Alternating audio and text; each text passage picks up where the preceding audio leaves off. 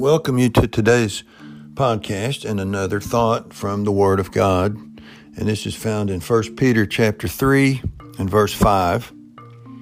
For after this manner, in the old time, the holy women also, who trusted in God, adorned themselves, being in subjection to their own husbands.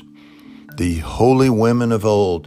This verse speaks of the old days, if you want to call it that. Or you want to call it the good old days, but the old days when women were holy.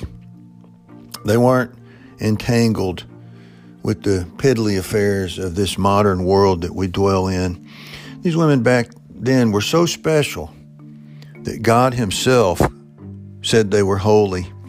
They had the outward appearance of modesty and purity. If you read it, it says that they dressed with modesty.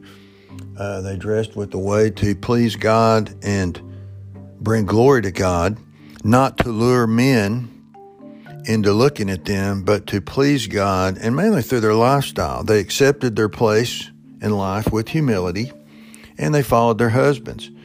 And what I like about it is their holiness did not stop with an outward show, because if you just have an outward show but inward you're not right, then you're not holy. These holy women of old, they didn't stop at the outward show and just their behavior, but the deep recesses of their heart were clean.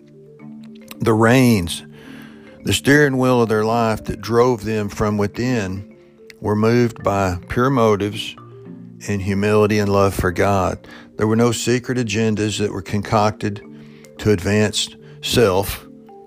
And these women, I say it again, so pure that God Himself called them holy.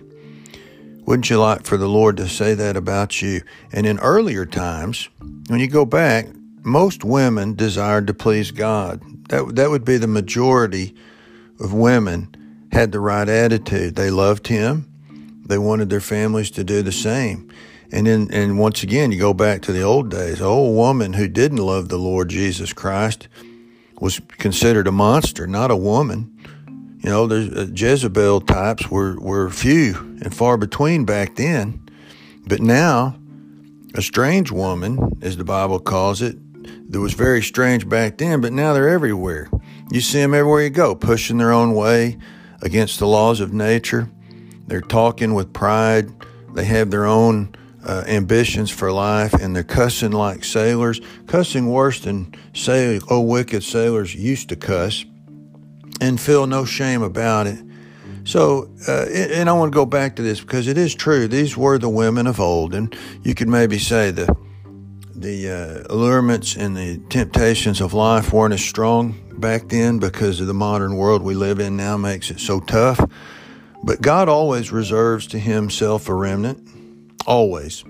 There's some women out there who still follow this pattern and would be called holy by God. Women who are so great, the world's not even worthy of them to even be compared. You don't even put them in the same category.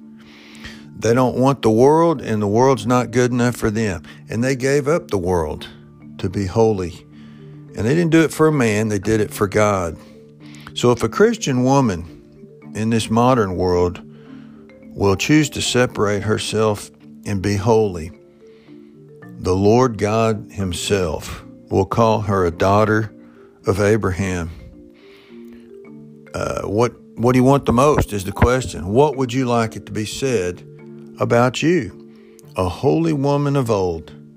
How about a holy woman of now? That would be a very wonderful thing. Think on these things today.